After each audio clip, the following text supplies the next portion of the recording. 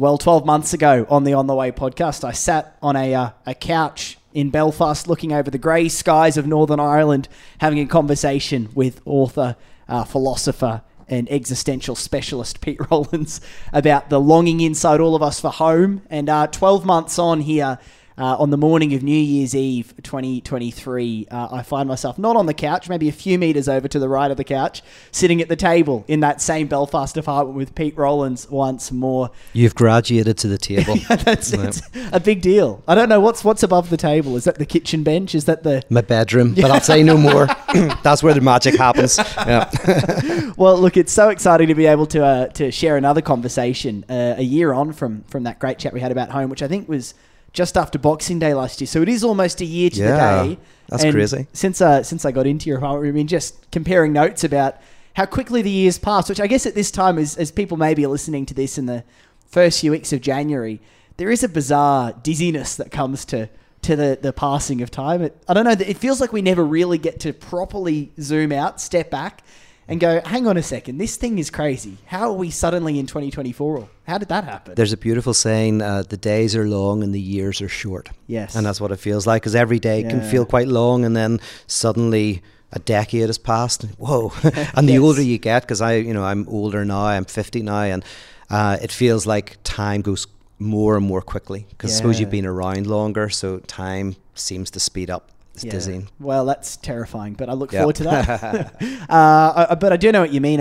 When you're 7 or 8, the next Christmas feels so far away. Yeah, because you've only been around for 7 years, so a whole year is 1/7 of your life again, whereas when you've been around the block 50 times, that's only 1/50th of your existence. Well, this probably is a good introduction in some ways to what I wanted to talk with you about, because as I mentioned, it is the morning of New Year's Eve here, the 31st of December 2023. Very quiet. You were mentioning like we're looking out at the city, and it's just so deadly quiet. I found one cafe that was open that did me a good coffee and some sort of mushrooms on toast breakfast. That was good stuff. I bet you were at Neighbourhood. I think I might have been. Oh yeah, it's a great spot. It's very, very good. That's the one cafe that would be open in the area on New Year's Eve. Nothing else is yet. But I wanted to share a conversation today that will go up hopefully New Year's Day, so people can hear this in the first few weeks of the new year, because this time of year is so caught up in this idea of hope. This hope that maybe next year, the year that's coming, will in some way hold the secret I've been waiting for. Maybe the partner will come along. Maybe we'll fall pregnant. Maybe I'll get the job. We'll move. The illness will be cured. Whatever it might be, I think so often we can sense that there is something lacking from our lives. We have an idea of what would fill that lack, and then we just project that onto the next year. And New Year's Eve is such a chronic time for this. It's almost where I think the hope of change is at its most prevalent. We start to imagine maybe all of this has just been the warm-up, and now we're entering the real game. This next year is going to hold all the secrets I've been waiting for. And I was thinking about this on my flight over here, on how I think I was maybe 15 or 16 when it first really hit me that things didn't seem to be actually ever summing themselves up like I kept thinking they were going to. And now at 30, that has just continued and continued and continued. And yet we still fall into this I don't know, don't want to say trap of hope, but this trap of believing that this big somehow salvation is just around the corner. So I thought hope would be a wonderful thing to look at today. What do you think of when you think about hope? Where does your mind go immediately? Yeah, so I mean, for me, the neo-religious promise is always connected to giving us what we feel we've lost or what we feel we lack. So either you've had some, maybe historically there was a golden age that we want to get back, or in your own personal life there's a relationship that you want to get back, or maybe it's your childhood that you want to relive, and so you're looking to the future to try to get something back that you feel you lost, or you feel you never had it. And there's a future utopia that is yet to come, and we want that. And for me, kind of neo-religion, because I call it neo-religion in a way because it transcends traditional religions. Anyone who offers, we can give you this object, this thing that will make you whole and complete, that will satisfy you, that will take away your longing and yearning desire, is a promise that is incredibly effective. And we see it in all sorts of forms today, and we can talk about that, but it's almost like hard to take an example because it's everywhere. It's in every magazine, every Instagram post. It's like everywhere is this longing. And this, suppose, as you say, New Year's is when it's at its most palpable. So one form of hope is the hope of wholeness and completeness. And as we'll probably talk about, I think that form of hope can be very, very destructive and very, very damaging.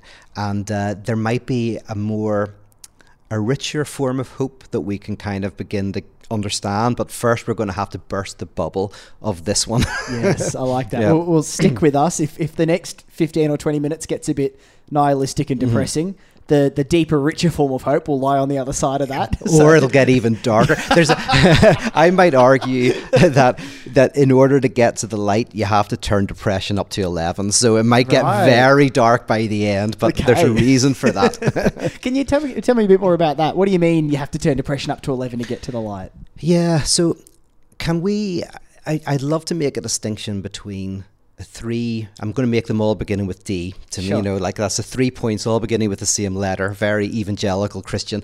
I want to talk about demand, desire, and drive. Sure. And if we go through those briefly, I can come to an answer of why there's something about embracing a lack of fulfillment and suffering and difficulty that is itself powerful. But I think we can get to that by going through these three levels. So how does that sound?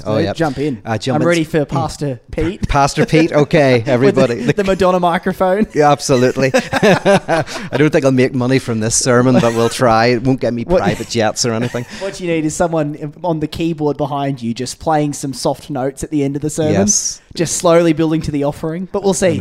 Well, here, I want the song, instead of I once was blind and now I can see, was lost and now I'm found. I once could see and now I'm blind, was found but now I'm lost. So that's going to be the altar call, if you can play that. Yeah, that's beautiful. Good. We'll just get the musicians working on that in the background. Well, I'm saying the good news is you don't have the answer and life is shit. There you go. That's it. Come to the front.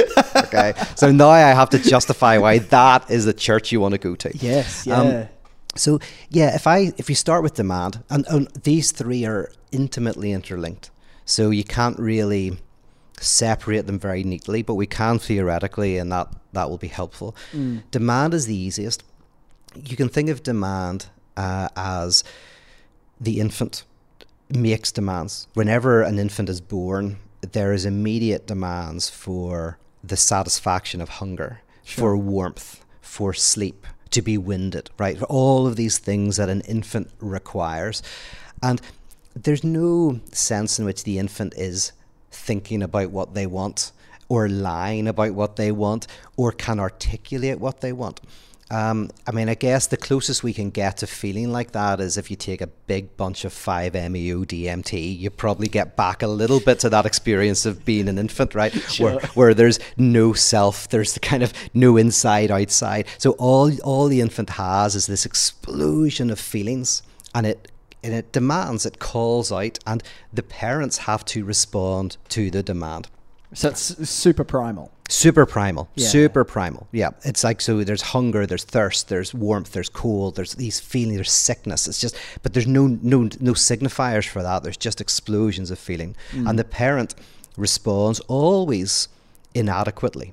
I mean, not always, but like there's always an inadequacy of some kind. Like sometimes you'll think, oh, my child is hungry when they're really tired or they're whatever, or you won't be there when they're crying, you're next door. So you can never immediately respond to the needs of the infant. As an aside, if you ever could, you would create the most psychotic individual you could ever imagine. Like if you could imagine an AI that could immediately respond completely accurately to the infant's every need by reading its biometrics, right? Yes, yeah. The infant would never experience any form of lack, any form of loss. There would be no birth of signification of language. I mean, it would be so it's actually important for the parent to get it wrong. It's needed. It's not just a necessary evil. It's like no. The infant begins to develop desire precisely because you cannot adequately hit every need. Yes. But so there's demand. Demand is hunger, drink, whatever. Sure. The second one is a bit more difficult, and it's desire. Desire is, if demand is for an object, desire is for what makes the object desirable. So here we have to make a distinction between objective desire, what you desire, and the object cause of desire, what makes it desirable. Now, in a nutshell, I won't say too much about this, but jump in anytime you want, is what makes something desirable for us as adults, as we become subjects, is, and at first this is hard to see, but is we kind of desire what other people desire. So we've had James Ellison, the Girardian scholar, on the podcast a few times, talking about mimetic desire. Mimetic desire, because the best person, one of the best people on mimetic desire is René Girard, right? Yes. So so anybody who knows that, the idea is that the infant and the child begins to look at what the parent looks at. So there's a certain age where they look at the parent, and then there's a certain age where it's called joint attention, where they look at where the parent is looking. Sure. And where the parent's gaze alights, they take an interest in what that alights upon.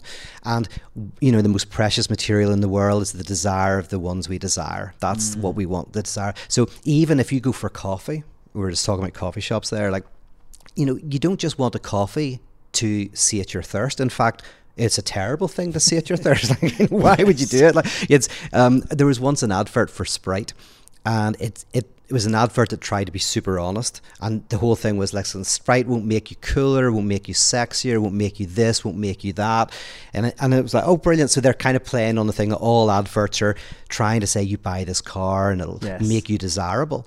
So Sprite was like, it won't do any of that, but it will quench your thirst. And you go, no, it won't quench your thirst. It's a diuretic. It literally, if you want to quench your thirst, it won't. It's hiding a lie within it. And of course, the whole purpose of that advert is to make the person who drinks Sprite think that, I want to be the type of person who isn't influenced by adverts, right?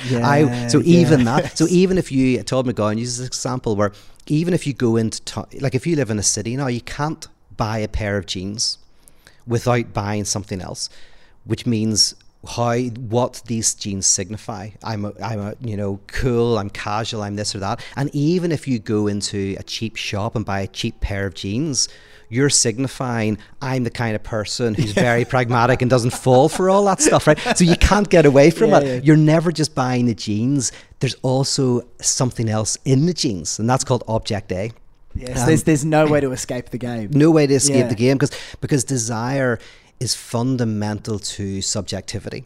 And now, in terms of autism, either pathologically or structurally, or just you find someone who's very autistic, there's a certain sense in which they are not woven into, the desire of the other, right? So desire, and whenever you're working with autism, you're trying to find ways to connect the person into the desirous environment, the field of desire, right? So we're in the field of desire, whether you're buying a coffee or not. So if demand is object, then desire is kind of for this, you can call it a lost object, because we're always wanting something that will kind of make us desirable to the other, and especially our parents or those early things. All of our fantasies basically tell us how we think we're desirable to the other. If our desires don't tell you what you desire, they tell you what you think the other desires of you. That's why you can have masochistic desires, etc., because you're desiring what you think the other desires of you, and you desire that desire. And there is something inherently in desire tied into not having, into lack, into... I mean, I know this is Esther Perel's big question she asks about marriage is, she says the way we solve marriage in the West is figuring out how to desire what we already have. Yes. Which is a really, it sounds simple when you think about it, but when you actually break desire down, I mean, very few people woke up today desiring their life exactly as it currently is. In some way, desire is tied into something being absent, something not being there. Exactly. And the two main forms of that, which are called hysteria and obsession, are either... the way you start to desire, and these aren't necessarily healthy ways of doing it, the way you desire what you have is either by it being under threat of being taken away, or by some sort of impossibility. So in hysteria, you desire what is under threat. So that's jealousy. You maintain. So people think, oh, I'm jealous because I love, but often they love because they're jealous. Jealousy is the mechanism that's required to keep their desire alive. You see this so often, potentially in couples, for example, where it has gone lifeless for a little while, the relationship. But then one suspects the other might have a crush on someone at work, or there could be some affair going on. And then suddenly their desire for that partner sparks up again because they're about to lose them. And they're jumping into bed together. I had that with some people I know who, it was exactly like this, a kind of affair that they hated each other. And the woman really hated the man for what he'd done, but was so desirous of him, they were right back there again. So yes, jealousy. And in that example, impossibility was his thing, that his desire was fueled by an impossible person, a person they couldn't have, right? And that impossibility generated desire. So you can have impossibility within your relationship, where you find ways where people do this in a healthy way, like a child brings impossibility. Like in movies, you'll often see, just as the couple are about to have sex, the child runs in the door and then they go, oh my, we can't, we've got the kid, not realizing that it's actually the impossibility that generates the desire for the sex, right? So actually the impossibility generates. So these are all ways in which we have loss, as you exactly say, and kind of embedded within desire. Yes. So that's kind of how desire in a nutshell kind of functions. Another thing about what you said is, if the reason why what's called object A, which is the thing in the object that makes it desirable, that is not a thing. I actually have a story that I think that fits with this, if you don't mind. Please. Yeah, it's this guy. See if I can remember it. This guy Seamus, who goes into a cake shop in Belfast. And he's in the shop and he goes, "Listen, guys, would love a chocolate cake." And I go, "Yeah, absolutely. And could you put the letter A on the top of it?" And they go, "Yep, no problems. Come back in 2 days. Chocolate cake, letter A on the top of it." So 2 days later, Seamus goes into the coffee shop, or into the cake shop, and it's a coffee shop as well, and he sits there, has a coffee, says, "Oh, do you get the cake?" I said, "Yeah, absolutely. Bring out the cake." And Seamus's face drops, and he says, "Oh," and I said, "What's wrong?" He said, "Well, it's perfect. It looks great. The chocolate looks amazing, but I should have said this. Totally my fault. But you did a capital A. I wanted a lowercase a." Sure. And they're like, "Oh, you should have said." I said, "I should have written it down. I'm really sorry." The guy's like, "Listen, okay, come back tomorrow. I'll have it sorted for you." So day goes past, James comes in, goes up, and they bring out the chocolate cake. And it's a small letter A. The guy's smiling, but Seamus, his face just is downcast, and he's like, "I'm really embarrassed, but it's really important. I'm really sorry, but I kind of meant it's italicized, like, I didn't want it like straight. I wanted it like, it's italicized A." And the guy's like, "You taking the piss?" And he's like, "I'm not taking the piss. It's just important. Like, can you do it for me? It's really important." And the guy goes, "Okay, listen, I'll do it, but you're going to take this cake tomorrow, right?" Seamus, "I promise." So the next day, Seamus comes in, and the guy, raging, right, pulls out the cake, puts it on the shelf, looks at Seamus, and he's expecting the worst, but big smile on Seamus's face. He says, "Mate, you've really gone over and above here." He says, "That's perfect. I just wanted small italicized A on the top of the cake. It's exactly what I needed." The guy goes, "Thank goodness." He says, "Okay, I'll box it up and you can take it." And Seamus is like, "Oh, no." He says, "It's fine. Just give me a spoon and I'll eat it here." Right? So that's object A. That's object A. It's the barely perceptible thing that makes the thing desirable, right? So weirdly, and what's even more interesting, it's like it's not in the object at all, really, but without it. So you can, for example, desire a person because they're impossible. it's actually the impossibility that makes them desirous. It's not even a thing. The impossibility is not a thing. And as soon as you get rid of the impossibility and you have the person you desire, you no longer desire them. Like, you needed the object A, you needed the impossibility in order for your desire to be fueled. Yeah, and this was, I think this is maybe the first thing of yours that I came across, Pete, was the idea that prohibition fuels desire, which is such a game-changing insight into how humans function. Yes. A bit of a terrifying insight into how humans function, to be honest, because I still think, and I think this is one of the big dilemmas with this, there is a sense in which our desire feels like our own. It feels so... If you want to know what feels the most me thing on the planet, it's what I desire. Yes. That feels the deepest truth of who I am. And yet this suggests that that isn't the case at all. That desire is sort of this contagion. Yes. That instead I've just caught. Yes, it's a contagion is a great term. Yeah. Yes, yeah. And so actually there's no true essence of Dom Fay in what I desire. Yes. That's just sort of the I don't know, the rivers flowing around me that I get caught up in every now and then. And actually the truth of me, if there is a truth of me, and that's a whole different story, but is found in maybe the lack of the not having the desire. Exactly. And this is beautiful. This is why every new relationship, you're born again. I love this phrase, born again, because often the logic, the common sense of love is that when you meet somebody, it's like, oh, you helped me discover an authentic dimension of myself that I didn't know I had, right? That's the feeling. It's like, oh, you discovered something in me that was there all along, that was behind my back. Yes. And that's how it feels.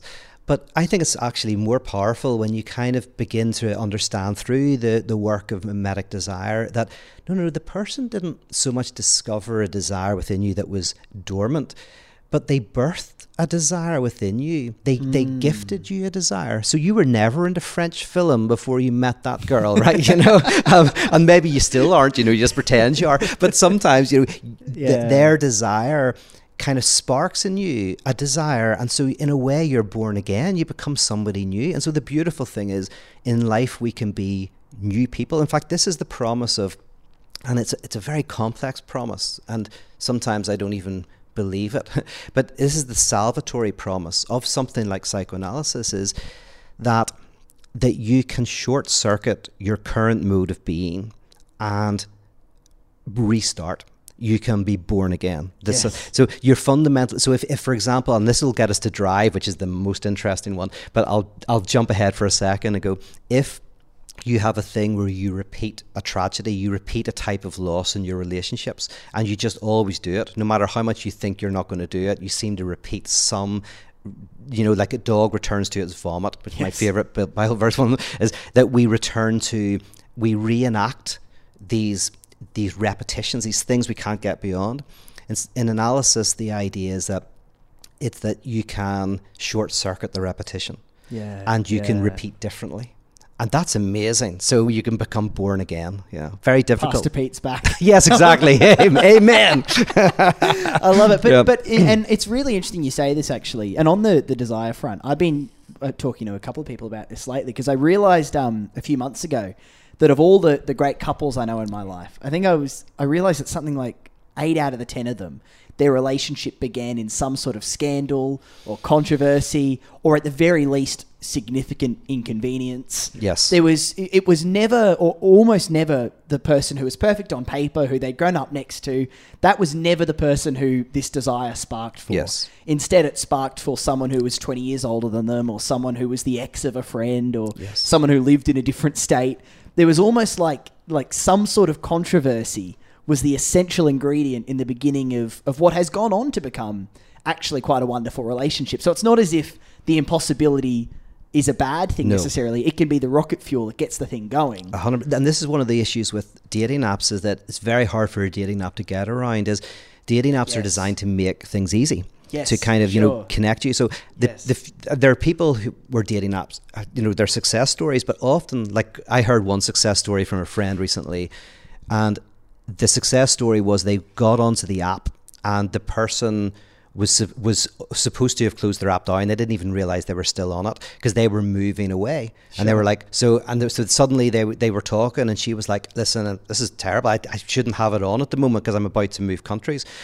that creates an impossibility, right? That's not to do with the app. It's a failure of the app, right? And the failure... that's great. And so they ended up, it was great. Because, of course, they start talking and impossibility is like, oh, my goodness, we could have got on so well. And they kept talking. Well, maybe, just give me your number anyway, and sure. And then, bam. And so if you're the thing about software developers, often they're trying to make things easier. Sometimes the question is how to make things productively more difficult. And I don't know. So if I was doing a dating app, I'd have to figure out a way of how do you bring impossibility or difficulty into Yes. Maybe it matches you with people totally unsuitable. Yes, exactly. In a different part of the world. That's it, exactly. Instead of, I list all the things and all the things I want. It's like this app purposefully says, yep, I'm going to throw you a curveball. Yeah. Right? Oh, you're politically conservative. Here's a progressive. You're politically progressive. Yes. Here is a conservative. And, this is what you really don't like. Bam. And then you're arguing with the person, and then you're in love, and then you're in bed, right? Well, because and I know to me that the thing that's really interesting thinking about those relationships is that there was something like this. The impossibility was what projected the thing going, but then that was just the spark. Then they were actually able to do the work of relationship that came after that. So it's almost like there was these two stages. There was this initial, I guess, the rocket launch, and then there was the actual orbit that is the relationship. So there's this weird thing where the desire is necessary to get the gears going. The impossibility is necessary to get the thing going. And then, I don't know, I guess relationships fall over when the desire, that thing has disappeared. It's now the work of a relationship, and the desire maybe pops up for somebody else again. Yes. Yeah, and that's why it's like, how do you create jealousy? The two most common, as I say, jealousy and impossibility. How do you create, depending on what structure you are, have jealousy and impossibility within the relationship? So, for example, as well, your partner might work all the time, so you're jealous of their job. Like, in a way, going like, but you can kind of almost... And this will, again, we're jumping to drive in a second, but I'll say this as a little portent of where we're going, that you can never, this is always happening behind your back. Like, we always want fulfillment. We always want, consciously, things to work out. So consciously, you'll always want your partner to work maybe less hard and spend more time at home. But you can kind of become a little bit more aware of the enjoyment you get from the annoyance that they do work, right? Yes. And you can see that, actually that generates a certain intensity whenever they come back. That is really beautiful.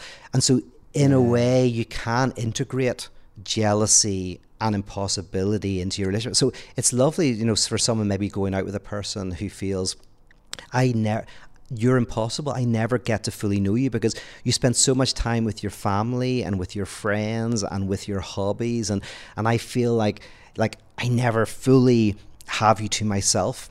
But again, as you flow with these ideas, you start to smile and go, and this is called jouissance, by the way. Jouissance is a technical term in French psychoanalysis, but it's and in philosophy that means it's kind of a pleasurable suffering. It's a kind of an enjoyment you get from being annoyed. It's the kind of enjoyment of suffering. Right. And so you can start to go like, I get my jouissance from impossibility.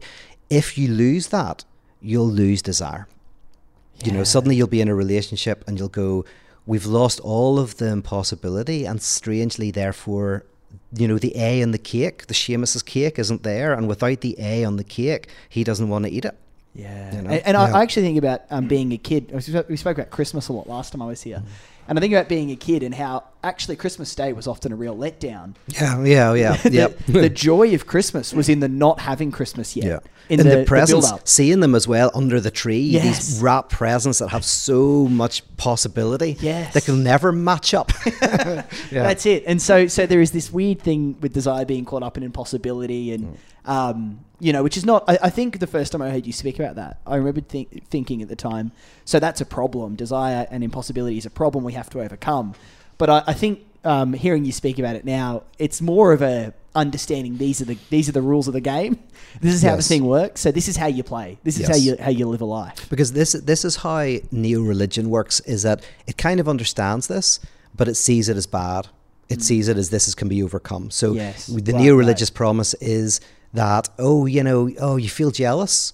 We can get you to not feel jealous. You always are attracted to what's impossible. We can give you the object that you feel is not there. So in both ways they're going like, so jealousy is a form of not having, because someone else has your partner, right? You feel, oh, they're with me physically, but their mind is with somebody else.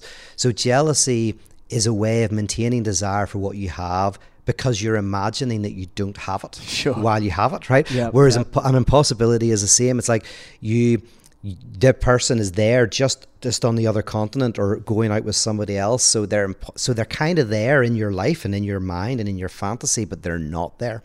It's almost the opposite of jealousy, I guess, in the sense of they're in your mind, but not bodily there. But so the promise of religions is, as I say, wholeness and completeness, getting rid of the lack, so that most, say, neo-religious and religious promises are, we can get rid of object A. We can get rid of this dissatisfying dimension of suffering that's in your life. The ache. Yeah, the ache, which covers over two things. One is the enjoyment you're getting from the ache, and two, the necessity of the ache. Now, this gets us to the core, which isn't this topic of this podcast, really, but it gets to the core of my work, which is that the promise of wholeness, completeness, and fullness is not just an impossibility. It's not just something that, we can't have. You wouldn't want it. It would be the end of everything. That there's something about struggle and difficulty and loss that is the source of everything good and everything bad, right? The source of the source of ethics, where somebody throws himself in front of a bus for somebody else, and it's the source of so much evil, is something that is connected to a lack of fulfillment. And that's my main critique of all forms of, from New Age stuff to techno-Gnosticism to chemical enlightenment to sexual liberation. I got no problems with, drug culture, polyamory, any of those things. But when they're given as the answer to getting rid of this lack, I think they're theoretically in poverty. They're offering a false promise, and if they could ever deliver, if they could ever cash the checks that they write, that would be the end of everything. Yeah, and this is the whole, in some ways, self-help field generally. I've been in a lot of airports in the last week, and I've seen all the books, the self-help books up there, which all basically sell this promise. If you just understood this strategy, if you just implemented these 7 steps, if you just invested in this way rather than the way you're currently investing, then you would get the keys to the promised land, and you'd wander in. But your work is so central about understanding that the struggle is life, in a sense, which is maybe where we're heading in a moment. I don't want to jump too far ahead, but there is such a fascinating, I guess, twist that happens there in the story. And I think we kind of know this because, everyone's recommending a TV show or a movie to you any second day at the moment.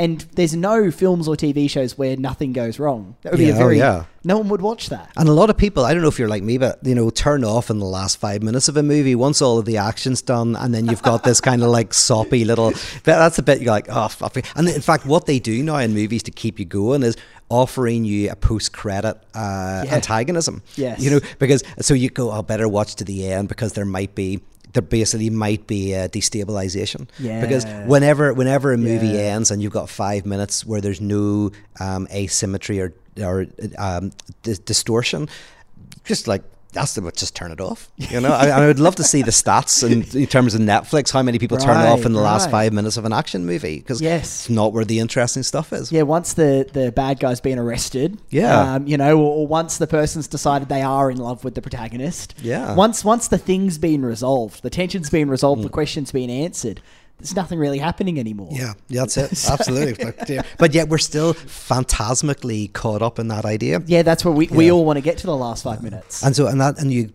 said it perfectly. Self-help is basically designed to get you from A to B. You're at A, you want to be at B, and it helps you work out how to get to B. Yes. But what they generally don't talk about is, one is, usually you do want to get to B. That's why advice doesn't work. Freud was very good on this. He wrote a very small essay. What was it called? It was called Wild Psychoanalysis, I think. But where he talks about how advice, one of the reasons why in analysis you don't give advice is, well, mostly advice is easy. Like, here's a good piece of advice if you want to write a book, is write 500 words a day, right? I've heard people say that. I found that very effective just personally. you write 500 words a day. You don't have to pay for a writing course to get that. You don't have to pay $5,000 to someone. That's really simple. Yeah. But we can't do it. That's the point. Now, in analysis, you start to go, not you can't do it, but what are you enjoying about not doing it? What enjoyment are you getting from, like, what is happening when you get writer's block? So it's less about giving you advice and more about saying you don't want to get from A to B, right? Because A to B as a writer is write 500 words a day. You may consciously want it, but you obviously unconsciously don't, because you can't just sit down. You're telling me you can't sit down for half an hour and write. So the question is why? And this is grace. Grace is the opposite of self-help, because grace says you don't go anywhere, but you provide a space where you fully accept that you're accepted. You experience this radical acceptance, which allows you to look at yourself and allows you to see your disavowed enjoyment. So because you're accepting yourself, so you're able to be honest about what you're getting out of this. And that is actually what allows you to change. So ironically, self-help is a very conservative thing, as in it doesn't move you forward. But whereas grace, ironically, by not having to do anything, just coming to know yourself. So if in terms of like putting this in kind of algebraic form, self-help is A to B, grace is A does not equal A. And what that means is you're self-divided, you're conflicted, you have unconscious drives and desires that are prevented. Even whenever an A does not equal A means a coffee is never just a coffee. Right, that's A. Yeah. A pair of jeans is never just a pair of jeans. Right. A equals A is the idea that a pair of jeans is a pair of jeans. A does not equal A is like, oh, it never is. It's something else. So yeah, anyway, so that's the key of going like, oh, self-help is always the disavowal or the repression or the promise of getting rid of this self-division, this conflictual dimension of ourselves. And you think right now as we sit here on New Year's Eve, and I think back home in Australia they're just about to see in the new year right now as we're speaking, and I'm thinking of the New Year's resolutions that people are coming up with, and you know, again, it's all tied into this, I'm at A, I'm going to get to B. Yep. And I think I heard you say once that we live in the space between who we actually are and who we want to be. Mm-hmm. We're always in the tension of being between, I guess that's A and B, isn't it? We never make peace with who we are, and we never get to who we want to be. So each of us are living in this space in the middle, kind of feeling torn both ways a little bit. And how many people right now around the world are thinking B is the person who goes to the gym 3 times a week. Yeah. B is the person who loses the 20 kilograms. B is the person who actually decides to write the novel, as you said there. Yeah. There is this sense that it's just there. And when I implement these few small New Year's resolutions, I'm gonna finally get to B. Yes, that's it. Yeah. But we don't. The thing that surprises me, Pete, is that more often we don't have mass awakenings of people going, I feel like I've done this 100 times and I never got to B. Yep. What's wrong with why does this keep failing? Why does this thing, like, we just seem to keep falling prey to it again and again and again? Again, that is the key question, right? That's brilliant. Why do we keep falling for it? And I think there's a very very complex but very simple answer to that. We're moving that direction. So I'll recap a tiny bit to get to that. Because also, by the way, on that living between who we are and who we'd like to be, there's a beautiful book by Adam Phillips called I think it's called In Praise of the Unlived Life. Okay. And it's kind of, again, it's a book that beautifully talks about how you can enjoy the fact that you never ended up with that person, or you didn't get that job, or you didn't, that there's something about that's inherently what it is to be human. I mean, Jean-Paul Sartre was very good on this, that he says, like, a waiter who thinks they're a waiter is in bad faith, right? You're not a waiter. You are a waiter, but you're also not. To be human is to be other than your various identities. Sure. There's a certain sense in which we always bleed out of them. And there's some way of enjoying that displacement, enjoying the fact that we are homeless, in a sense. To be human is to be homeless. Yeah. And people, I think, find this often around retirement or whatever else, that this sense of who they've thought they were, they lose that sense and realize in one way they never really fully had it. And we never really even have the things that we do have along the way. I know. I mean, the one of the kind of bad pieces of advice to give to someone who's a workaholic is sometimes you go like, well, you're a workaholic, you're damaging your health, you're not happy, you need to just retire. You need to retire.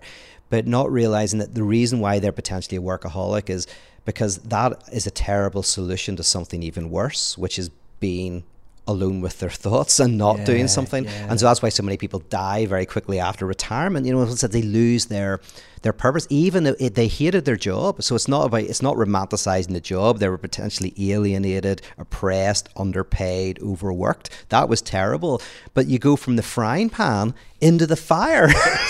You're like, oh, you know, it's like, which do you prefer? It's like, oh, and that's a really difficult place that you're damned if you do and you're damned if you don't. So and your question, which is perfect, is, so why do we fall for this again and again? Which is the repetition. Why does a dog return to its vomit?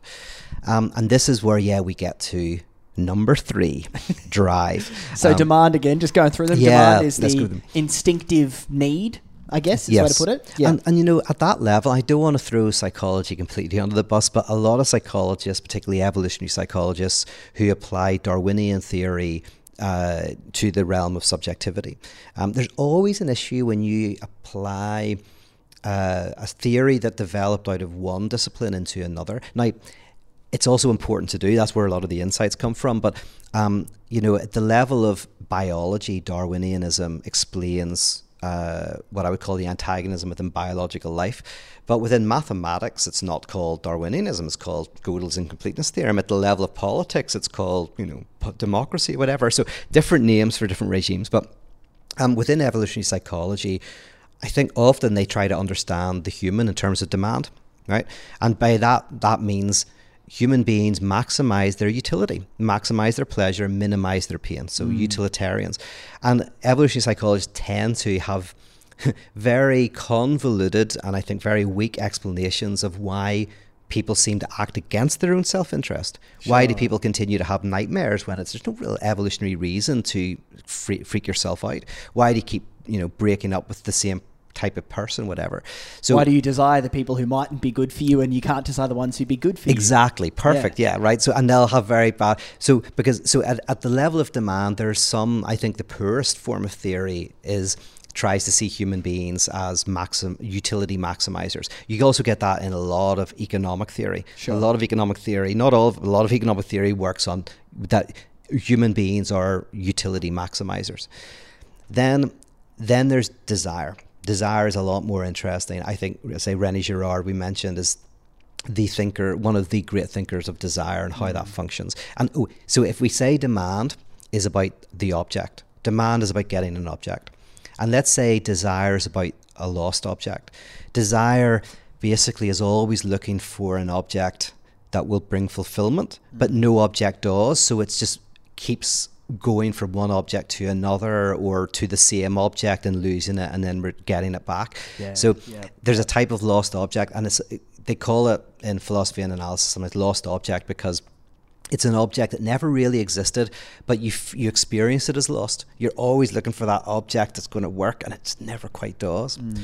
So that's the demand is at the object. Desire is the experience of the lost object, and that's René Girard. One thing about René Girard, I should say, is, again, this is my main critique of some of my friends who are into kind of like a more wholeness message, is that for René Girard, the original sin, or there is original sin, which is desire. Now, why would you call desire original sin? Well, because desire is original, as in you cannot be a subject without desire, right? So it's original to being a human subject. We are desirous creatures, and everything human arises out of desire. But it's original sin in a sense because it's original lack. Sin means lack, right? So original lack, there's an originary lack because you desire what you don't have. And when you desire the desire of someone else, you're desiring what they don't have because their desire is lack, right? Sure. So love is making a harbor for the lack in the other and then making a harbor for the lack in you. So there's this really interesting thing that at the very core of subjectivity is an originary lack that gets everything going. Yes.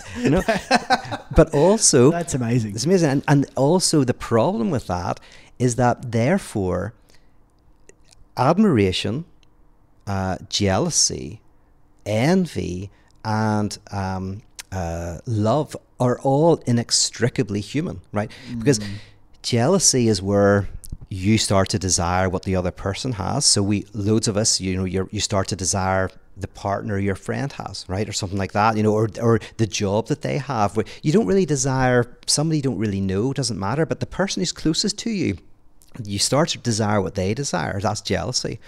Or envy is where you start to desire not the person, but you desire the type of relationship they have with the person. So you're not jealous of the object, you're jealous of the form that they have. But also mirroring, you also want to become the other person, so you want to usurp. I want to have their job. So there's that, or there's rivalry, right? So inextricably linked, and again, Girardian theory is very good on this, is that there is an originary lack, which is called desire, the name for originary lack. And that desire means that we are inextricably have to deal with jealousies and envies and rivalries and all of that kind of stuff. But also, and there's no way to get rid of it. It's not contingent. A lot of the people I can think of, they think that's contingent. And therefore it's not necessary. It's not ontological. It's not an ontological condition. Right. It's an ontic condition. So and then therefore, what we're talking about, you somehow have to rule with this stuff, right? So that's desire. But here's the level above desire, and this is where I think Lacan is at his best. Sure. And it's drive. And if you really want to understand human beings, you've got to try to get your head around drive. Okay. And drive is for loss itself. So if demand is for the object, desire is for the lost object, drive is for loss on its own. Okay. Yeah. All right. Yeah. And this gets us to the core of a very interesting dimension, which is not because, right, if you desire a person, you are still wanting them and you're kind of moving towards them, whatever. In drive, and this is always unconscious, you actually want the failure itself. You directly embrace failure. And so that's where, like, it's not that like a gambler, they want to win. This is the gambler who's addicted to loss itself. Right. What makes them addicted to gambling is not the winning, but the losing. That's drive. Okay. And that's particularly human kind of idea. And I mean, we might need to do a bit of work on that, because I know at least on an initial level, a lot of people would say, why on earth would you be interested in loss? Why would I want loss? That's the one thing I'm doing all this to try to avoid. Exactly. This is the last thing I want. Yeah. And this comes right to your question. And I think the answer to this question is, at the level of consciousness, that is the logic of utility. So at the level of consciousness, that is always oriented towards, you could say, maximizing pleasure, minimizing pain. The kind of Benthamite or John Stuart Mill notion. So consciously, that's what's going on. The unconscious is the logic of loss. So you can never consciously embrace loss, because this is a logic that is always going on behind your back. The only evidence of it is that you see it in your life. It's amazing. An example of someone I was talking to recently, and you'll know this you'll see this a lot of times, but people who keep telling the same stories, right? They always tell the same stories. Yes. And it's a story of maybe someone who, did them wrong. Yeah. And this can be 20 years ago, 30 years ago. This can be when they were a child, but you're going, like, not 1 week is going to go past where they're going to come back and tell that story, right? Or you are at the dinner table again, and you can almost hear them warming up, and you think, here we go again. Here we go again. Going to hear what she did to you. Yes, that's it. And then when they're in their, let's say, right mind, their conscious mind, they're going, oh yeah, but I've let it go. I'm going to forget that. That doesn't influence me anymore.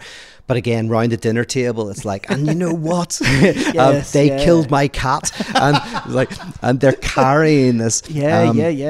And that's kind of drive, where you keep returning to a fundamental trauma. And a trauma here we can define as a fundamental loss, a fundamental kind of mystery. Maybe we should do a little bit of work on that concept. Because it's quite complicated.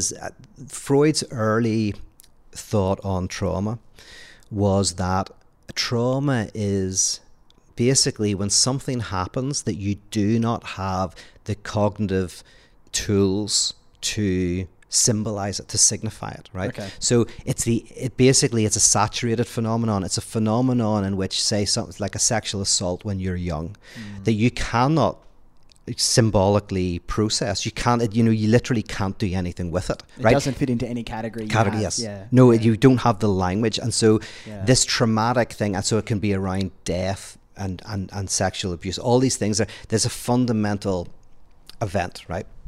And that's called the seduction theory. But really, when Freud became Freud, he noticed something interesting. I'll say one example of it is, you find that some people have had what we would call traumatic in that sense events, but they didn't traumatize them. And other people who were traumatized by events that don't fit into that category. Sure, right? Sure. So that becomes interesting, because okay, so trauma isn't necessarily tied. It's very tied, right? So it's very tied to those things, but not completely tied.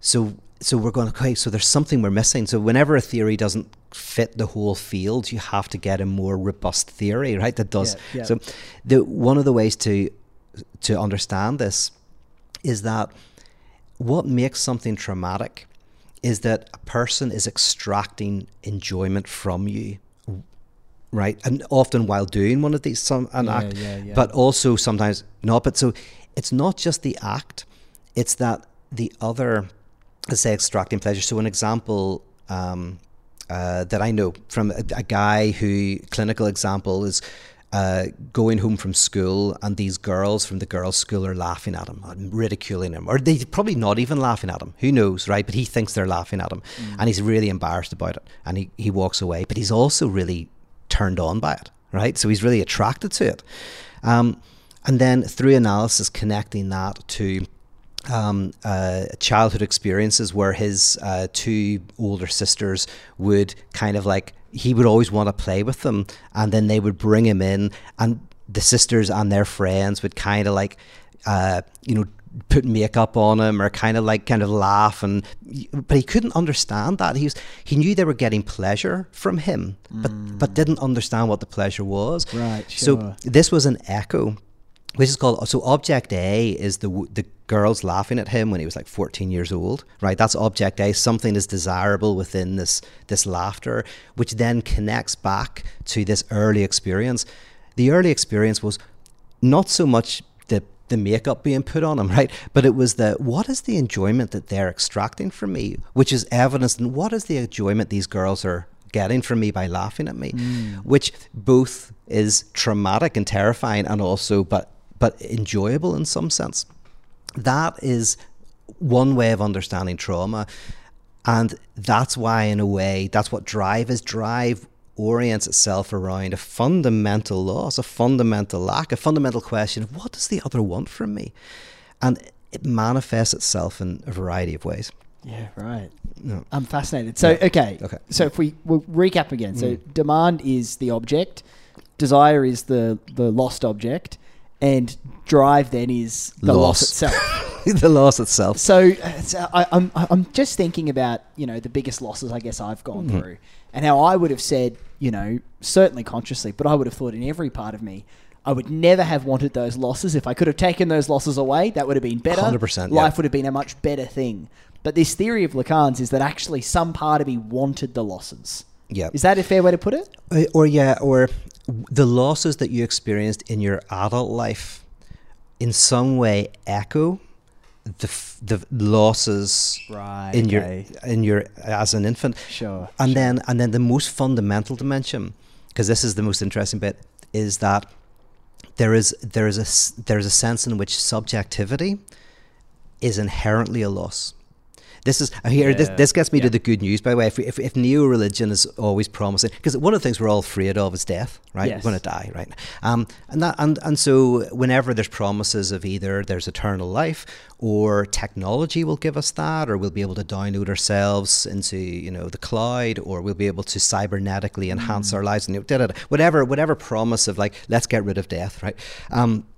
Now the problem with that, one of the issues is, of course. I say of course, but is that death is not simply something that is to come. Death is something that's already here. So guilt is an example of a type of death, because guilt is I am not who I think I should be, so I'm not. So in other words, there's a lack, right? I am not who I think I am. Meaninglessness is I'm not doing what I want to be doing. There's a certain sense in which lack is not just look ahead of us. Even if we live forever, we'd still have death within us, right? Yeah. But then even more fundamentally, death might be the thing we've walked through. So very quickly, I'll do a simple example of this and then go to the really core one. A lot of people who have what's called primal agony, which is a Winnicott term. Primal agony is whenever you wake up in the middle of the night and you're like, everything's going to fall apart. You have this just at various times, you'll just think the person's going to leave me, everything's going to go wrong, right? There's this primal agony that an apocalyptic event is about to happen. And a lot of people have this. The people who are listening to this will be going, oh shit, that's me. Or, or I know somebody. And it's not just a fear, and it's not justified fear, although your mind always finds justifications for it. Like whenever you're suffering from pathological jealousy, you will find if you have a truth, you can hide pathology in it. So for example, if your partner is unfaithful, Lacan said this is if you're pathologically jealous and your partner is unfaithful, you're still pathologically jealous. You just happen to be right. You know, I've heard you say this about if you hear a noise in the night and there's an intruder in the house. That doesn't mean that, you know, the 1,000 times beforehand that you thought there was an intruder in the house, that you were right those times. Exactly. As well. Yes. I mean, there's some movies that have done this. I think there's one with Will Smith, but where, you know, you might have somebody who's paranoid that the FBI are listening to them, and they're paranoid, and then it turns out the FBI are listening to them, right? But the idea, of course, in the movie sometimes playing this is the person's still pathologically, you know, kind of paranoid. They still suffer from paranoia. They just happen to be right. And annoyingly, that actually makes it hard to see the paranoia. Right. Hypochondriacs are the same. If you're a hypochondriac and you actually have the thing that you're a hypochondriac about, then you can hide the hypochondriac pathology in the fact that you really do have cancer, right? So, why did we get into that? We're talking about life. There already oh, is yes. Death Oh, thank you. Yes. Thank you you're good at this. You've done this before. So there's the promise of, oh, you will not die. That's a great promise. We all want to hear it. Oh, yes. The person who goes like primal agony. The good news for someone who has primal agony, right? And this gets us into why turning despair up to 11 is good. That's a good callback right there. Is that the good news for the person who suffers from primal agony is the apocalypse has already happened, right? Often what that is actually something horrific. A horrific loss happened in the past, but you weren't able to symbolize it. And so it reappears as something eschatological, something in the future. You're terrified of a loss happening that's already happened. Now, right. Okay, I've got you. Yes. So that's bad news because you're saying, oh, the apocalypse isn't coming. It already happened. That sounds like bad news. So birth itself is a trauma. Yes. Oh, well, yeah. But that's where we're going. Okay, that's exactly right. Yeah. Spoiler Spoiler alert. Right, you just gave away the ending. You can stop listening now. Okay. Damn. That was my big punchline. Oh, what have I done? You took away my punchline. I got excited. It's like I jumped in on the joke too early. That's right. Oh, I was like, if you're a comedian, somebody throwing out the punchline, you bastard. Oh, you know what? Forget any of that happened. We'll wind it back. Okay, wind it back, yes. So where's this going, Pete? Well, yeah, working it. In this one, it's like what you have to do, in a sense, through analysis is begin to symbolize the loss. So the work is to begin to put together your history of your past, which you'll have forgotten. That's the thing. You don't remember it, but your dreams remember it and your fantasies remember it. So if you're with a good analyst, they know how to help you symbolize the fundamental death that occurred. And here's the crazy thing is, as you do that, you find indirectly you're no longer terrified of losing your partner or whatever. Now, you still might lose them, right? But you're not terrified of it anymore. You're not pathologically terrified. And this is the weird thing about analysis, because you go into analysis, this person, and they go, I'm here because I'm terrified of losing X. And then the analyst starts to talk about your dreams, and you go, I don't want to talk about my dreams. I want to talk about what I do about this panic here. And then they're getting you to reconstruct some and put symbols to some trauma in your past. You're like, why are they doing that? I'm interested in the future. But weirdly, as you put symbols to that past, you start to dissolve the primal agony. It's a beautiful thing, and it happens without you even hardly noticing. And as I say, you may stay with that. You're more likely to stay with the person because the more you think every day, and you say to them, "You're going to leave me. You're going to leave me. You're going to leave me." I mean, eventually they might go, "I'm going to leave you," right? So it probably is healthy, to get rid of the primal agony, but there's no guarantees. But it doesn't matter, because without the primal agony, you'll be able to cope with the loss if it happens. So that's the first sense, is that the trauma that you think is going to happen has sometimes already happened. But the more fundamental one is that the name for this is castration. Castration is the psychoanalytic name for the fact that to be a subject means that we've all participated in a fundamental loss. So what unifies us is not a shared belief. But that's what a community is. A community is formed around shared beliefs, shared practices, and shared enemies. Right? That's what a community is. A commune or a communion, I like the term communion. A communion, I'm thinking of starting to use the word congregation. A congregation, and there's a reason for that, is a group that is gathered together around a shared loss. So a congregation is like AA. Yeah, there's rich and there's poor, we're conservative but they're unified around shared trauma loss, around alcohol. But the congregation is the death of God, which is the ultimate lack. But this is a communion, a group who are gathered together and going, like, to be human is to be riven with lack, which means to be saturated with desire, which means we have to make peace with lack. That's it. And I think we need art, and we need music, and we need liturgy in order to achieve that.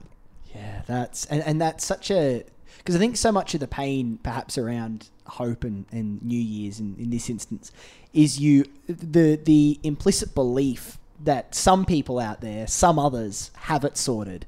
There is a possibility of a life that is transcendent of this lack, this pain, this loss. That some people have the right friends, the right amount of money, the right partner, the right job. That it's almost like it's a hunt, right? And somewhere out there, the right life does exist that's free of all of this. Yes. This stuff. And this is this setting free of that notion that doesn't exist. Nobody woke up today in that world. Yes. And nobody in the year 2024 is going to stumble their way into that, no matter what their resolutions are or aren't. Yes. And I know this is a big thing of yours, that it's not about being set free to be whole and complete. It's about being set free from the pursuit of wholeness and completeness. Yes, exactly. Yeah, it's not freedom to be happy, freedom from happiness. Yes, which ironically can make it. And the logic here is very similar to in that biblical logic which has always been this debate within confessional theology, is if grace says you just have to accept, you're accepted, that's it, you're accepted, you don't have to do anything, then does that not mean I'll just do whatever I want, right? Whereas if I tell you that you should do X, Y, and Z, is that not a better way to transform? This is the same logic, the same question, because somebody might listen to this and go, okay, then if lack and struggle and castration are exactly part of what it is to be human, and by the way, there's like 3 or maybe 4 strategies for avoiding this insight. They're called repression, disavowal, and foreclosure. So neurotics basically repress this notion of lack. Perverse subjects disavow it, and psychotic subjects foreclose it. So these are different strategies. Right. For avoiding a confrontation with this. But if in a way we have to start to make peace with this, is that not just a justification for the status quo? Is that not just a justification for saying life is a bit rubbish, whatever? Now, it take a lot to get into that, but the first thing I'd want to say is, well, actually, the problem we have today is precisely that we disavow, repress, or foreclose lack. Is that we want to avoid it, and it's that act that then puts the lack onto somebody else. And this is projection. Is that if you cannot tarry with or carry this lack, it becomes destructive. And we live in a society where there is lack. There is alienation, there is frustration, but the problem is not the alienation. The problem is disavowing it. The problem is when you don't make some space for it, it can't have a healthy dimension. Because it's now, in both a healthy and unhealthy way, this generates forward momentum. So even Adam Smith, who talked about the invisible hand of the market, he talked about capitalism itself works on a necessary illusion. Like Adam Smith said, like, no, having a load of money does not make you happier. He was like, being poor doesn't make you happy. Obviously, being rich doesn't. If your basic needs are met, that's probably the sweet spot. Where you have enough where you can do what you want to do, but not too much that people are trying to sue you or steal it or whatever, right? Sure. But he then says, but this illusion that we're led by the nose on, this illusion of more is what generates society. It's like what generates skyscrapers. So there's something comes out of it. And the problem, however, is when it's unleashed, it potentially becomes a runaway train. So one definition of capitalism that Deleuze and Guattari talk about is, in a way, capitalism is unrestrained expansion. So it's kind of like, it's not just kind of expansion, but it's expansion that has no end. So, Karl Marx famously, one of his definitions of capitalism was MCM prime, right? So he said there's CMC, and that means commodity, money, commodity, right? So C stands for commodity, money, commodity. And that's the idea that I make a commodity, so I make a widget, and I sell the widget to make money so that I can buy other commodities, things like food, art, whatever, right? Yep. Now, but MCM is where you have money, you invest it to make a widget, a commodity, so that you can have more money, right? Okay, yeah. So what now you're interested in is not objects, but the abstract increase of capital. I saw this with Bitcoin. Cryptocurrency is a very good example of this, where people who get into it start to get obsessed, not with what the money can buy, but just with the numbers going up. So there's all these funny memes about crypto people dying as millionaires, but they're homeless, right? They go like, this crypto millionaire, because they can't, because no. And the funny thing is, I'm not actually saying this is negative. This is actually part of what drive is. Drive is where we start to enjoy not the thing, but precisely not the thing. It's the increase of capital. Now, the reason why I'm saying that is, so when we can healthily embrace this dimension, that means that we can still have the forward momentum that comes from lack, right? You want to be a better cook, right? You want to be a better cook. And that's your passion. And so you open up a restaurant and you find better ways to use food, and so there's always this lack that's making you better and better. But you also enjoy the fact of that you can always be better. You somehow enjoy the impossibility. That's why people write lots of books. You don't write one book and go, I said it all. As soon as you've written the book, you go, I didn't really say it right. The podcast, the reason why people have podcasts is because every time you do an episode, you don't sit down and go, right, that's it, podcasts are over. I just answered everything, right? Every time I finish podcast, we spoke about football last time when I was here in sports. That you win a grand final, you win the premiership, and it's not like people say, well, the football's over now. Yes, the that's thing done. Keeps going. I know, it's brilliant. And I suppose the dream of someone in sports is, you want to kick the ball, in the way that, almost ends it. Like, I did the best catch. I did the best score. I don't watch sports, so you can tell how bad I am at this analogy. I kicked the round thing into between those two pool things, right? Whatever it is, in the best possible way. But there's something about it that, you never get the best possible way. And there's always a possibility of something better, and that's so. It's not about getting rid of alienation, and this gets us to the heart of a really interesting debate within politics. Is the idea, and it's within a lot of the left, is the idea which Todd McGowan calls the right-wing deviation of the left, which is the idea that that alienation is contingent. It's not part of the reality of everything. It's not part of numbers. It's not part of physics. And by the way, I think I probably said this before, but this antagonism, you find it in biology. It's called evolution. You find it in politics. It's called democracy. You find it in physics. It's Heisenberg's uncertainty principle. You find it in mathematics, Gödel's incompleteness theorem. You find it in the unconscious, in subjectivity. Baked in. It's like almost like the universe is A does not equal A. That the reason why everything exists is precisely because there's a fundamental asymmetry within everything that generates everything, a complexity. And as you flow with that, it becomes healthy. As you disavow it, deny it, and foreclose it, it becomes destructive. Right. So the agony of a life, in a sense, is much more generated by the things we do to avoid the lack than it is by the lack itself. Yes. The lack itself can be a productive, life-giving thing. You know, for example, speaking of the couple situation earlier, you can realize that impossibility has led to desire, let that create a loving relationship, and then find healthy ways to work with the impossibility and jealousy in the context of a relationship. Or you can, out of fear of the impossibility and the jealousy, try to shut them down, and that's what causes the pain. 100%. And the problem is, politically, you can also be suffering because of other people's denial of the lack. Like, so you're either suffering because you deny yourself, and I think, to be honest, we're all caught up in this ideology to some extent. But also, this is not just, because I'm not an idealist here. I'm not saying that you can have this emancipation purely by thinking better, right? Because sure. Politically, if you live in a system where loads of people think that having more and more and more and more and more will bring them wholeness and completeness, then if that's your boss, they're going to be paying you less and less and less and less to get it. You know, so you often suffer because, not because you individually think this, but also because we live in a political and economic climate where you suffer. And this, again, coming back to René Girard, his reading of atonement, his reading of Christianity in a nutshell, as you know, but is partly that we, when we cannot carry our own lack, we put it onto somebody else. So in the crucifixion, you know, you put the lack onto the other. We crucify Christ. So we unify because, we both dislike that person.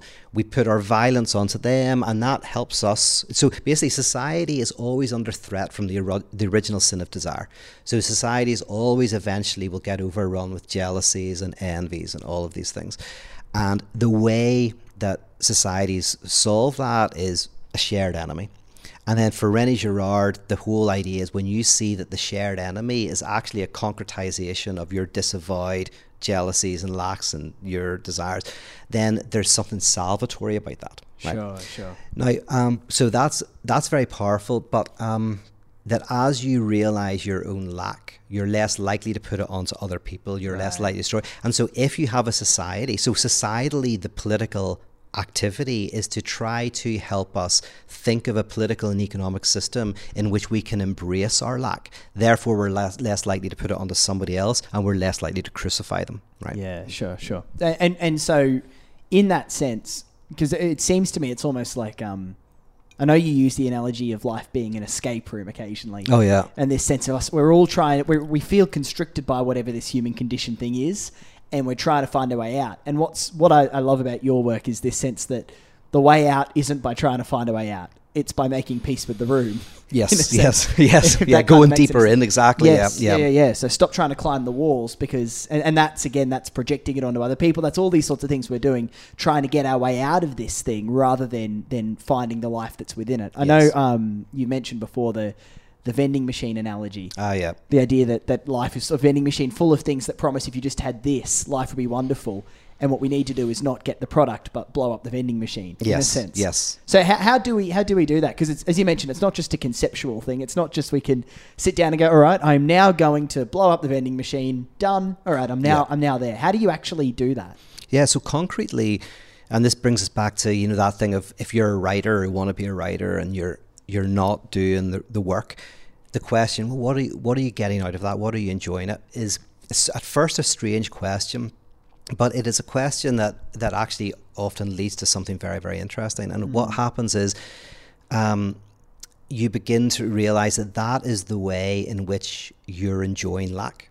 Right? There's something about, so you basically, one of the things to do is to start to try to become aware of your symptoms. What are my symptoms? What is it that I keep repeating? Is it a story that I keep telling? Is it an inability to write? Is it an inability to go out or inability to stay in? Is it a type of relationship dynamic that I keep repeating, where I always make myself distant to the person that I love the most? Whatever it is, the first step one is to begin to see your symptoms. That's very hard because our symptoms are so obvious, mostly to other people, but not to us, right? We just don't see them. And it's very easy to see other people's symptoms and not see our own. But start to become aware of your symptoms, which often, as I say, means asking yourself difficult questions or asking your friends to ask, like, you can say whatever you want in the next 5 minutes and I won't hate you for it. What are my symptoms? Or with a therapist. Then secondly, beginning to go, what am I getting out of that? What is that repeating? What is that echoing? Start to ask yourself that, but also then not so as to overcome it, right? Not to overcome it, but to potentially transform it into something else. So to take the example of the person who can't write the book. I had a friend who wanted to write a children's book. She had the story, she had it all sorted, but like 10 years went past and she'd never written it because she didn't, in her conscious mind, didn't have time. Her conscious mind was she wanted to write it, but she never was able to. I'm going like, this is a 500-word book, not a 500 words a day, it's a 500-word book, right? Sure. I go like, you'd have had the time in the last 10 years to do it. Yeah. So unconsciously you do want to, right? So first step is start to work that out. And then it not so as to overcome the lack, but to potentially start going, you know what, I'll never write a perfect children's book. So I'm going to write this one. Suddenly I'm able to write that one because I'm going like, where the writer's block is it the next book? Because I've got another one I want to write. I don't know. So you've still got lack going on, right? But the lack is manifesting in a way that is potentially going to cause you less suffering and hopefully more enjoyment. Yeah. So this is the process, coming to know your symptom, coming to see what you're getting out of the symptom, how lack is working within it, and with the hope of reorienting yourself to the lack, not getting rid of it, but reorienting yourself to it in a way that causes less suffering and brings more pleasure and enjoyment to your life. Now, the reason why this is a theological enterprise for me is that, and why I do that is, for me, the name God can be the signifier for lack, for ontological lack. That's what I kind of mean when I talk about it, is that you have to have a signifier for lack. The whole issue today is we don't have a signifier for lack. A very obvious example of this is the debates between theism and atheism, right? Theism, God exists, and atheism, traditional atheism, God doesn't exist, right? Sam Harris or whatever, I've heard him speak many times over like God doesn't exist, right? They're like, so either God exists or God doesn't exist. It's like, well, no, God is that which does not exist, right? That's the, so this is why atheism is not negative enough, right? Because there is not a name for an inexistent thing in contemporary society. So this is the society of pure positivity, right? You either have something or you don't. There's not a space in which you carve out. So you either speak or you don't speak. But we all know that there's a difference between not speaking and your partner not speaking, right? We all know the difference between those two things, right? So one has an energy to it, a life to it. It's like you've said before, it's like having no money or having debt. Yes. Both are a lack of something, but one is a lack with an energy to it. Exactly. I mean, this is even see this in quantum mechanics, where whenever you create a vacuum, there's a point where the vacuum starts to have more energy, what they call negative energy, quantum fields, right? And this is a very bizarre thing in quantum mechanics is there's nothing, right, a vacuum, and then you kind of keep going, and then you realize the vacuum is full of energy. That's exactly it. It's like there's not speaking is kind of nothing, and then there's not speaking is full of energy, negative energy, full of something. And it's an absence with the presence. It's an absence with the presence. Exactly. And funnily enough, even within traditional theology, the signifier God, like Anselm's definition of God at its most basic is God is a signifier that signifies something that cannot be signified. Right? That's the signifier, and in fact that's the privileged signifier. Like that, you don't have that definition in anything else. So that's why it's called the ontological argument. The definition of God is, or includes, that it defines what it cannot define. So in a sense, even in the most traditional forms of theology, there was an idea that we need a signifier that signifies something that cannot be signified. That's important. And I would say in contemporary society, we need signifiers for what cannot be signified, i.e. the virtue of laziness. We don't even have a language for that, the virtue of doing nothing. These days, doing nothing has to be integrated into productivity, right? The reason why you should rest well is so you can be more productive, right? The reason, I've heard someone like Jordan Peterson will say this, is that when he's worked with people who are, say, workaholics, he'll go like, one of the ways that he'll convince a CEO to have more holidays with his partner or whatever is to say, well, that'll also make you a more productive worker, right? this is what like Amazon and stuff do. Is like, yeah, create meditation rooms, sleep chambers, whatever you want, right? But the point is, even negativity, even the space of nothing has to be harnessed for positivity, right? And LA is hilarious for this. You can't just take drugs. No, you have to take drugs in order to meet God, or to be more productive as a writer, or to be more creative. Like they can't even do something traditionally, which is, tune in and tune out or whatever. What was the old 70s phrase? So you basically take the drug and tune out. You can't. You actually, people take Adderall, right, to be more effective. You can't just do something of pure negativity. And for me, that's a theological work, is to make sure that within society we have a space in which negativity is signified. Yeah, and this is the Church of the Contradiction, which is your new. That's in process. That's begun. That's in process. Yeah. So I'm kind of like this is because I believe that this is why I believe in liturgy, is that it's because we've just talked about how this happens unconsciously. It's like this loss, you can't ever get on top of it. That's a fiction as well. It's like this logic of loss operates at the unconscious, and the unconscious. This is why, by the way, the unconscious can never be made conscious. I always struggle with this as well, because sometimes we think that the unconscious can be rendered conscious, right? We can come to know the things that are motivating us, and that's true. We can kind of come to know a lot, but there's something fundamental in Lacanian analysis, that there's something fundamental about the unconscious that can never be rendered conscious. And what it is in a nutshell, and Todd McGowan is brilliant on this, is that the one thing about the unconscious that can never be brought to consciousness is that it is the logic of loss. And we as conscious beings are always the logic of utility, of maximizing pleasure, minimizing pain. That's the logic we're on. We can never consciously embrace the logic of loss, but it's going on within us all the time. In fact, my definition of freedom is freedom, and I'm a philosopher of freedom, but freedom is not that you have a free choice to choose tea or coffee or whatever. For me, freedom is the name we give for the short circuit that erupts through the incompatibility of these two logics within us. So freedom is that there is a spontaneity, a novelty, a non-determined dimension of existence that kind of erupts out of this fundamental antagonism that we are.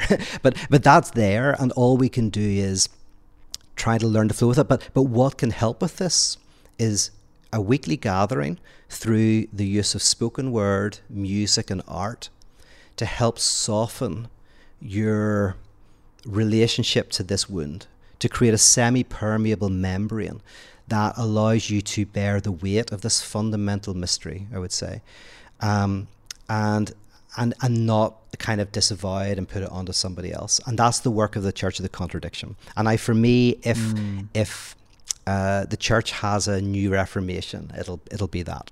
Yeah. It's such a great point, and it's the work you do and have done for a while with Atheism for Lent as well, which I know is coming up again in 2024. Can you share a bit about what 2024 is going to be for Atheism for Lent? Well, thank you for that. Very smooth. Very smooth. I'm only saying that because I mentioned before we went online, I said, oh yeah, Atheism for Lent's coming up. I'd love to talk about that. And man, you just like... Well, it's where we landed. Whoa, yeah. It's almost like this is something you're really passionate about, Pete, and you get there anyway. Yeah. Well, you got in there. No one will notice that I wanted you to bring this up. That's brilliant. So Atheism for Lent for me is the place where...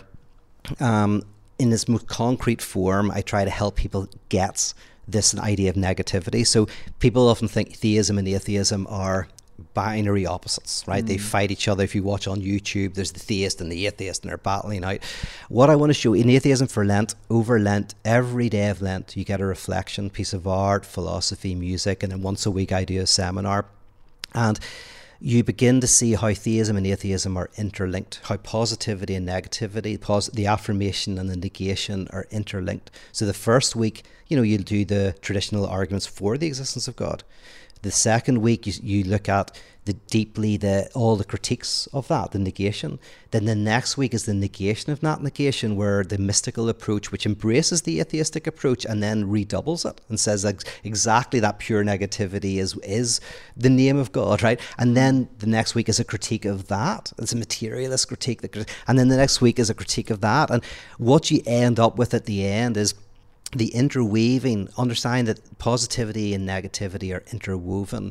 And this notion of, as I say, a kind of redoubled negativity, it hopefully comes to the surface. But it's not just an intellectual course, although I don't think there is, and I'm saying this as someone, I've been doing this for decades, it's not my work. I take the best of everybody else around the world, and you get this. So there's not an anthology that brings together these people in the world. And so it's a beautiful intellectual journey where, like, you know, at the end of it, you'll have had a better course in most universities in theism and atheism. But it's an existential journey as well. It's about walking within these positions. It's about feeling them. And so every week it's like being tossed to another part of the world. And it's like throwing around.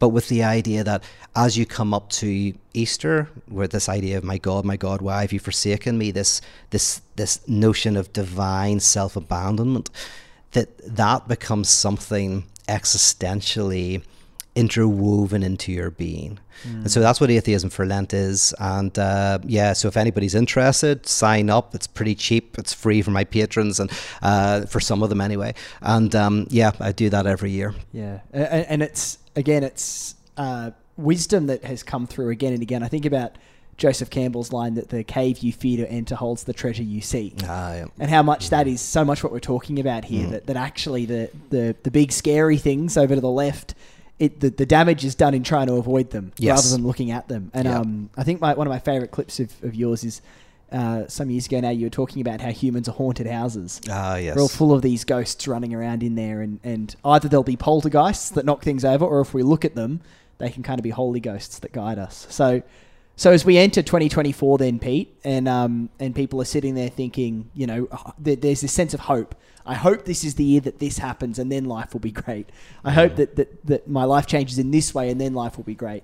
What would your response to that be? Yeah, well, I suppose I would say make all New Year's resolutions, but realize that the enjoyment is in failing to do them. So it's like, you know, and unfortunately you can't then just decide to fail to do them. You have to try to do them. But when you try to do them and you inevitably fail, enjoy that failure, because there's something in that is interesting and that is telling. So if there's anything in this whole conversation that I want to bring out is, come to know your symptoms, come to see that you enjoy failure, even if you don't feel you enjoy it. Like you may experience it consciously as suffering, but somewhere deep down, you're enjoying it, you're getting something out of it.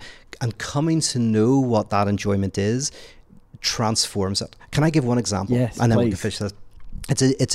It's an old joke, but the Alenka Sapancic uses in a couple of her books, most recently in her book What is Sex, which is a great book about sexuality and gender. But it's a joke about this horrible guy comes home from work, and he says to his partner, get me a drink, turns on the TV, get me a drink before it starts, and the adverts are on TV, right? And she gets him a drink. And then he drinks it. And then he says, listen, it's about to start. Get me another drink. And she gets him another drink. And he drinks it. He says, it's about to start. Get me another drink before it starts. And then she blows up with him. Says, get your own bloody drink. What do you think I am? Just here to serve you. And then he says, oh, there you go. I told you. It started. Right? So the story is that you think he's, waiting for the game to start, but he's waiting for the argument to start. Right? So Sapancic uses this and says, this is kind of a way to understand what goes on in analysis is, and this is I'm saying my own stuff here, but if I had that dream, if that was a dream where I came home and my partner's there and I'm wanting to watch football, and I ask her to get me a drink. I've been working hard. Ask her to get me a drink, and she gets me a drink, and I asked her to get me something else, and then she blew up with me before it started.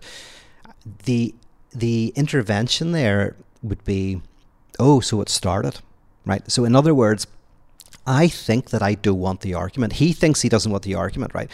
But he's woven into the argument. He actually provoked it. he provoked the very thing that he thinks he's a passive recipient of. In the same way, in my dream, I'm like, oh, my partner's shouting at me, and I feel really hard done by. And then, you know, the analyst goes, oh, you're not waiting for the game to start, you're waiting for the argument to start. And then goes, so what are you getting out of the argument? So suddenly I am confronted with my disavowed enjoyment. I'm like, oh my goodness, I'm getting something out of fighting with my partner. I'm not passively a recipient of that. I'm somehow interwoven with it, either directly evoking it or not leaving when it happens, or there's something I'm getting unconsciously from this.